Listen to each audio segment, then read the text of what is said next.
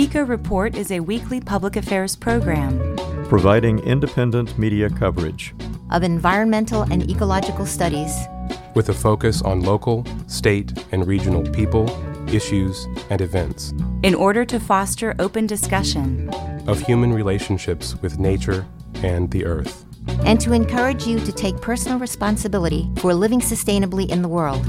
Eco Report is produced by an independent team of volunteers working at the studios of Community Radio WFHB in Bloomington, Indiana, and financially supported by listeners like you.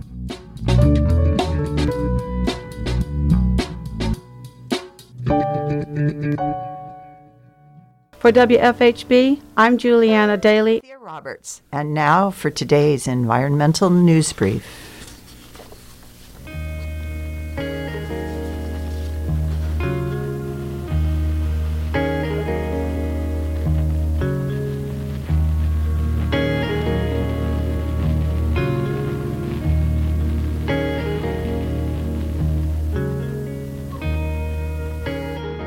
From WFHB, this is your environmental news brief for Thursday, November 18th.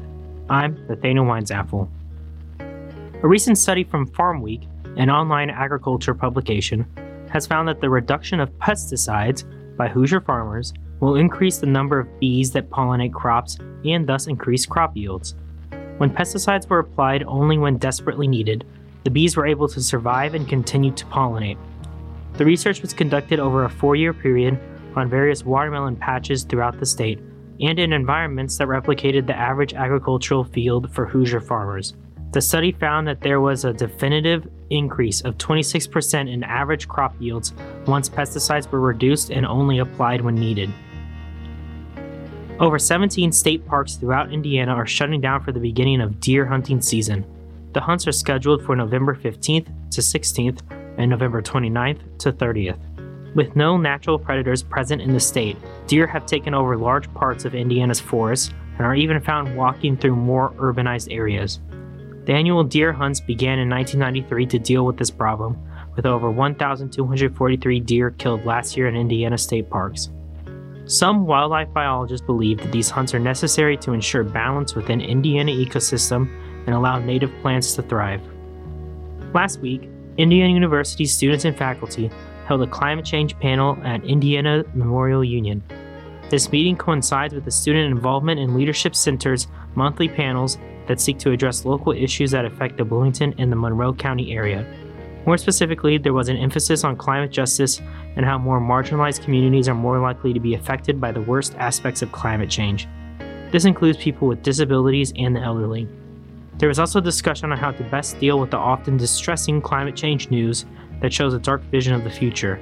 The panelists told participants to remain optimistic and to believe that the work from the local community all the way to United Nations can help prevent the worst aspects of climate change.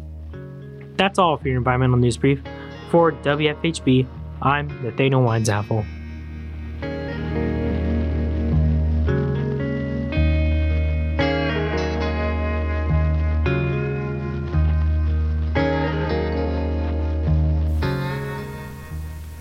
In today's feature report, Indiana environmental reporters Enrique Sanz talks about EPA plans to tackle lead pollution in tap water. That's coming up later in the program. And now for your headline stories. The Tribune Star reports that Goose Pond Fish and Wildlife Area in Linton has completed installation of additional displays at its visitor center. They include information about wetland habitats and migratory birds, as well as interactive features that highlight other wildlife that can be found at the property, such as fur-bearing mammals and macroinvertebrates. There's also a display on how managers control water levels in wetlands. Development and installation of the displays were made possible through a partnership with the Friends of Goose Pond, who donated mounted birds for the flyway exhibit. The flyway display includes a sandhill crane, American pelican, and snow goose. Additional partners who made the displays possible include Duke Energy and the Indiana Wildlife Federation. Visitors to Goose Pond FWA's Visitor Center can see the new displays Monday through Saturday from 9 a.m. to 5 p.m. and Sunday from noon to 5 p.m. The center is located near Linton. The distinctive sound of sandhill cranes is heard in northwest Indiana. Spanning 2 counties, the Jasper-Pulaski Fish and Wildlife Area becomes the pit stop for thousands of sandhill cranes on their fall journey south. Although this land is essential for the species' survival, many people don't even know about this gem off the beaten path.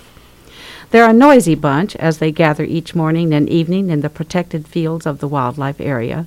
The honking continues from September through December each year as more cranes continue to show up to socialize and gather food.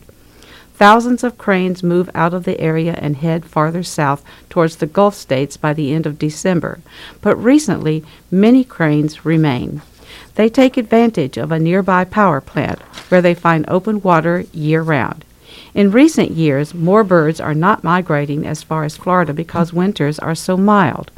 Recently, crane numbers have struggled. Many of their wetland homes have been or are being destroyed, like the Grand Kankakee Marsh. The Grand Kankakee Marsh was once the largest inland wetland in the U.S. The wetland started to be drained after the Civil War to create more farmland. The draining activities continued and were so extensive that today there is little left of the marsh. WTIU announced that air tests in the area affected by the November 5th controlled burn on South High Street showed no lead dust contamination, according to a press release from the city. The tests were conducted by Environmental Assurance Company, Incorporated, and VET Environmental Engineering. The 2 companies were contracted by the city to clean up lead-contaminated paint chips and ash that fell on the area from the burn. The air tests, which are required by the Occupational Safety and Health Administration, consisted of employees wearing devices that took constant air readings during their entire shift working in the area, according to the release. It also said surface wipe samples taken prior to the rain on November 11th also had non-detectable lead levels. Testing results of soil samples and other materials collected last week in the affected areas are expected to be available by week's end to provide more information about lead levels, the press release said. The release said testing was conducted throughout the area defined in the map created by the Indiana Department of Environmental Management and the city that was released last week. A second round of remediation on the affected area will be done this week. The contractor teams are focusing on removing any remaining debris from surfaces that people and pets most frequently come in contact with, including sidewalks, driveways, hand railings, mailboxes, playsets, patios, and decks. Crews are also performing general yard cleanup with an emphasis on food-producing gardens and play areas. Remediation is expected to be completed by the end of next week. Recent weeks have brought some good news for wolves after a slew of bad news, with several states conducting hunts of them. For decades, since the effort to bring back Mexican gray wolves to the U.S. Southwest began, the federal government imposed a cap on their populations. Once the wolves' numbers reached 325, the U.S. Fish and Wildlife Service said it would trap and shoot what it called excess animals. Now, after a 2018 legal victory by the Center for Biological Diversity and its allies, the service plans to drop the population cap.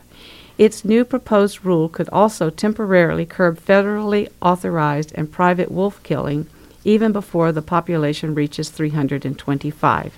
At last count, 186 wolves roamed Arizona and New Mexico. There's good news for Wisconsin's gray wolves, too, at least for now. After ruling that the state's November 6th wolf hunt was unconstitutional, a Wisconsin judge halted the hunt plan, dropping the quota for wolves to be killed from 130 to 0. The news will spare Wisconsin's wolves from slaughter for the time being, but this ruling isn't permanent. If a judge decides the state's plans for a wolf hunt are legal, the killing could start right back up. Wisconsin conducted its last wolf hunt this past February, and Environmental Action called it a bloodbath. The hunt was the first one since gray wolves lost their national protections under the Endangered Species Act in the fall of 2020.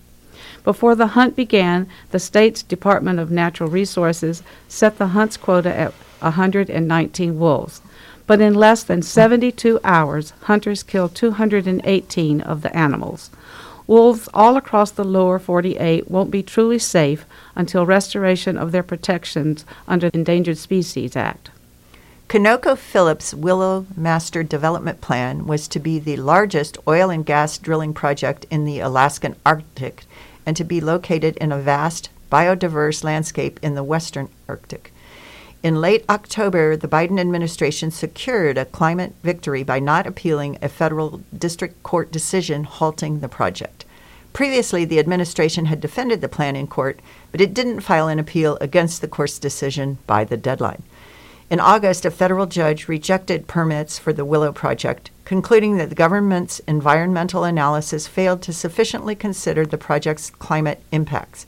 The court ordered the administration to conduct a new environmental review, so it must now start over with a reevaluation that devotes careful attention to climate and other environmental concerns. Quote, the administration's move not to appeal the lower court's decision to stop Willow is a victory for protecting the Arctic and combating the climate crisis, end quote, said Haley Templeton, legal director of Friends of the Earth. She went on to say, quote, we urge federal officials to go further and stop new oil gas leasing on public lands and waters in the Arctic and beyond, end quote. If the Willow project had been implemented as planned, it would have helped accelerate the climate crisis by releasing enough greenhouse gas emissions to equal those of 66 coal-fired power plants operating for a year. Will infrastructure plans include plastic highways? Perhaps. They have been used in India for 2 decades. A newly repaved stretch of highway in Oroville, California, looks like an ordinary road, but it's the first highway in the country to be paved in part with recycled plastic, the equivalent of roughly 150,000 plastic bottles per mile of the 3-lane road. The change in materials makes the pavement stronger. The new pavement relies on plastic binder for strength and rock for filler. The new type of road resists potholes and cracking and can last 2 to 3 times longer than standard asphalt. The highway in Oroville used only plastic bottles as binder, but other countries are using a broad spectrum of plastics. U.S. senators have the opportunity to support the Monarch Action, Recovery, and Conservation of Habitat, or Monarch Act, to help save the vanishing populations of western monarch butterflies.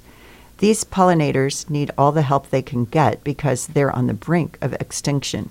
40 years ago, 4.5 million western monarchs migrated along the Pacific coast. 2 years ago, just under 30,000 did so. Last year, the number declined to fewer than 2,000. The Monarch Act would designate $125 million toward the conservation of monarch butterflies and other pollinators. The act would fully fund the Western Monarch Butterfly Conservation Plan, the goal of which is to tackle the loss of overwintering, breeding, and migratory habitat for western monarchs. Some western monarchs migrate more than 1,000 miles up and down the west coast in search of milkweed, which provides a safe place to spend the winter and propagate. Since the climate crisis is making winter weather increasingly variable, monarchs are struggling to survive and hatch new generations. By protecting monarch habitat, the Monarch Act would help the endangered western monarchs survive the winter, safely hatch their caterpillars, and form their delicate chrysalises to come forth as the beautiful creatures we all know and love. It's a well-known fact that burning fossil fuels is destroying the climate, but it's a lesser-known fact that plastics are contributing heavily to climate destruction. In fact, a new study from Bennington College's Beyond Plastics think tank has found that by the end of this decade, plastics will create more climate pollution than coal does in the U.S. Plastics already produced this 3.8% of global greenhouse gas emissions throughout their life cycle, which is composed of production, usage, and disposal. That's roughly double the emissions from airplanes. Quote, when most people think of the plastic problem, they think of water pollution and the fact that plastic recycling has been such a failure. They don't think about climate change. But this is a significant and growing source of greenhouse gas emissions, end quote, said Judith Inc., the president of Beyond Plastics, who previously was regional administrator at the Environmental Protection Agency for 8 years. According to Inc., writing in the introduction to the Bennington report, the demand for fossil fuels is decreasing as countries begin to end burning fossil fuels for power and transportation. She said the fossil fuel industry is desperate, relying increasingly on plastics to replace the market for burning fossil fuels. Plastics don't figure at all on the global climate justice agenda.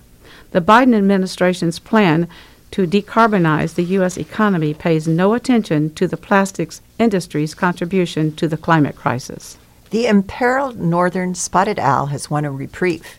The U.S. Fish and Wildlife Service moved Tuesday to reverse a Trump administration decision that would have opened millions of acres of the owl's West Coast forest habitat to potential logging, arguing that Trump political appointees acted on inaccurate science. The northern spotted owl is a small, chocolate-brown bird that lives in the forests of Washington, Oregon, and Northern California. The bird is considered threatened under the Endangered Species Act and has already lost around 70% of its habitat.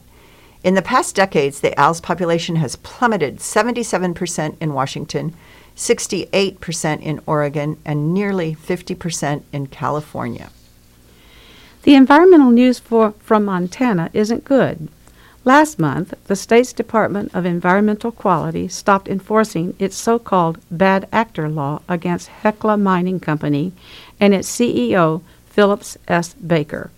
The bad actor law was passed in 2001 to prevent mining executives from obtaining a new permit to mine in Montana if they failed to clean up their past mining messes. Baker was a senior executive at Pegasus Gold when it abandoned 3 highly toxic cyanide leach gold mines. The Zortman-Landusky mines have cost the state of Montana over $30 million in cleanup cost and destroyed the land and water in the Little Rocky Mountains. Now Baker has returned to Montana as the CEO of Hecla, proposing 2 new mines that severely threaten the water and wildlife in the northwest part of the state. The nonprofit Earth Justice and environmental allies are challenging the Department of Environmental Quality's decision to ignore the law against corporate bad actors. Critics of the decision are demanding that Montana Governor Greg Gianforte enforce the law. And now for our feature, Indiana environmental reporters. Enrique Sands reports on EPA plans to tackle lead pollution in tap water. For most of us, clean water is a given. We get thirsty, head to the tap or the fridge, and just pour some of that crystal clear gold right into your cup. But for some, especially for people who live, work, or play in older buildings, clean water is certainly not a given.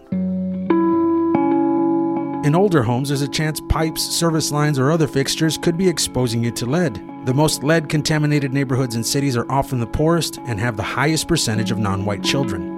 The U.S. Environmental Protection Agency has released a draft version of its new strategy to reduce lead exposures in communities around the country and said it will seek input from the communities most affected by lead contamination. Critics welcome the call for input, saying the plan in its current state does not do enough to cite specific actions the federal government will take to ensure the lead problems present for decades in places like East Chicago, Hammond, and Indianapolis are finally addressed. The EPA strategy to reduce lead exposures and disparities in U.S. communities sets wide-ranging goals to reduce lead exposure in homes, childcare facilities, drinking water, and from pollution emissions. EPA Administrator Michael Reagan said communities disproportionately affected by lead contamination have waited too long for action, and the Biden administration will work to eliminate the stark inequities in children's environmental health across the country. The plan includes general guidelines for accomplishing these goals called approaches that highlight the authority EPA and partner agencies have to achieve these goals. But groups supporting the Biden administration's goal to reduce lead exposure said the plan is, quote, woefully short on specifics. Julian Gonzalez, Legislative Counsel for Earth Justice, said the EPA plan commits to being based in science, to centering equity concerns, and to strengthening enforcement, which would be a welcome change regarding EPA lead regulations, he said. But Gonzalez said the EPA must explain how it intends to apply those principles when regulating lead and water. Earthjustice said the EPA's plan states problems with great detail but does not say how it will address those issues. The group points to the agency's goals like the reduction of exposure to lead from drinking water sources. Lead can enter drinking water through old pipes, solder, faucets, and fixtures. In adults, lead can cause increased blood pressure, hypertension, and other cardiovascular effects, along with decreased kidney function and reproductive problems. In children, lead can cause behavioral and learning problems, lower IQ, hyperactivity, slowed growth, and hearing problems. Black children and children from low-income families have average blood lead levels 13% higher than the national average. Cities like East Chicago, Fort Wayne, Goshen, Indianapolis, Mishawaka, and South Bend, and even major regional water providers like Indiana American Water have continued finding lead service lines over the years, even after decades of use. The EPA said it would eliminate all lead drinking water pipes and service lines in the United States with funding from the American Jobs Plan, most of which was included in the recently passed Infrastructure Investment and Jobs Act, a $1.2 trillion infrastructure package with about $27 billion allotted for the replacement of lead service lines and pipes. The EPA said it would distribute loans and grants to upgrade water systems, remove lead service lines, and support training and technical assistance to test drinking water for lead. It will prioritize communities with the highest lead levels and those with environmental justice concerns. Gonzalez said the plan should note how it plans to replace lead service lines regardless of what funding levels are allocated by Congress, or else another generation of children will be drinking lead-contaminated water. A factor that could complicate the plan's approach is that very few communities have a complete list of lead service lines still in use, and there's never been a record of lead lines installed in homes. Gabriel Filippelli, director of the Center for Urban Health at Indiana University, Purdue University, Indianapolis, said communities started mapping service lines construction in the 1970s and 1980s. We actually have absolutely no idea where most of these service lines might be. Filippelli said he believes the EPA's plan should include funding for better risk assessment tools. He said one of the only ways to know whether there's a lead problem is if a child is found with an elevated blood lead level. I think we have very inadequate understanding of the distribution of lead in soils and paint and water. And what clearly we can't test, 5 million soil samples from around the state. That just doesn't work that way. Filippelli said he and other researchers are working on a questionnaire to detect potential lead exposure that is about 75% accurate. IUPUI also partnered with faith leaders of the Indianapolis Ministerium to distribute free anonymous lead testing kits to learn more about the distribution of contaminated soil in Indianapolis. The EPA said it would provide more details on implementation and update the strategy after it receives public comments on the proposal. The plan will also most likely include the Centers for Disease Control and Prevention's recently updated blood lead reference value, a screening value to identify children with higher levels of lead in their blood compared to most other children.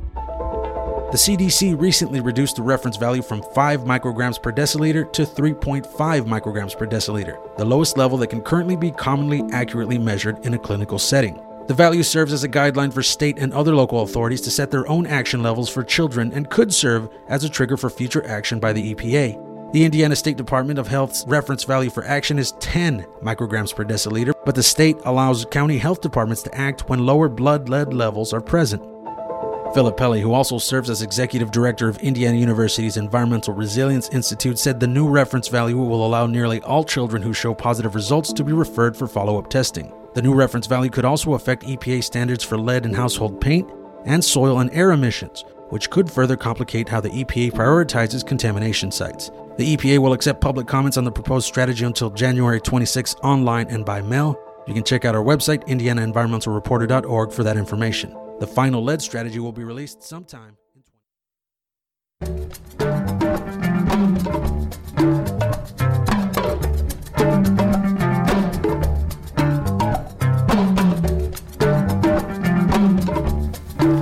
For Eco Report, I'm Juliana Daly. And I'm Cynthia Roberts. Are you looking for a way to make a difference on environmental issues? Here at Eco Report, we are currently looking for reporters, engineers, and segment producers. Our goal is to report facts on how we're all affected by global climate disruption and the ongoing assaults on our air, land, and water. We also celebrate ecologists, tree huggers, soil builders, and an assortment of champions who actively protect and restore our natural world, particularly those who are active in South Central Indiana. All levels of experience and all ages are welcome, and we provide the training you'll need. WFHB also offers internships. To volunteer for Eco Report, give us a call at 812-323-1200 or email us at earth@wfhb.org. And now for our events calendar. A virtual Greening the State House 2-day event sponsored by the Hoosier Environmental Council is scheduled for Friday, November the 19th and Saturday, November the 20th. You can participate virtually in the largest annual gathering of environmentally minded Hoosiers. Program sessions begin at noon on Friday and end on Saturday at 4 p.m. To learn more about Greening the State House and to register, go to hecweb.org. It's time for the full beaver moon. Make plans now to take a full beaver moon hike at Spring Mill State Park on Friday, November 19th from 7 to 9 p.m. Listen to the sounds of the night with your guide, Anthony, as he shares the history and lore of the full beaver moon. Meet at the Lakeview Activity Center to hike Trail 5. Just to let you know, later in the early morning hours, you have the opportunity to view an eclipse of the full moon, the longest eclipse this year. At the Griffey Lake Nature Preserve on Saturday, November 20th from 12:30 to 2:30 p.m., you have the opportunity to learn about natural rope and plant cordage. This ancient skill was used to make durable rope long before paracord. This hands-on program will teach you how to find, identify, and process plants to make your own rope. Meet at the Boathouse. Please register at bloomington.in.gov/parks. The second annual Holiday Hiking Challenge will take place on Thursday, November 25th, Friday, November 26th, Saturday, November 27th, and Sunday, November 28th. All dates have hours between 7 a.m. and 6 p.m. Forget about shopping and holiday stress and spend your time outside exploring all of Monroe Lake's trails and completing challenge activities. Prizes will be awarded. Details, instructions, and a map will be available on the event page on Wednesday, November 24th. Go to bit.ly/2021 Monroe hike challenge. A program about surviving the winter will be offered at McCormick's Creek State Park on Saturday, November 27th from 10 to 10:45 a.m. We as humans change our clothes for the weather. We spend more time inside by the fire, or we relocate to a warmer climate area. Well, what do animals do? Meet at the Nature Center to find out.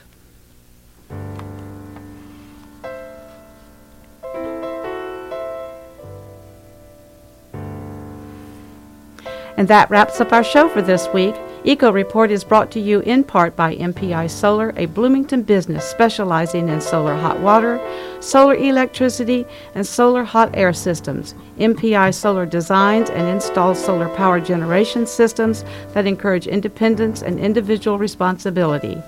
Found locally at 812-334-4003 and on the web at mpisolarenergy.com.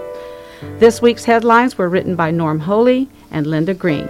Today's feature was produced by IER reporter Enrique Sands.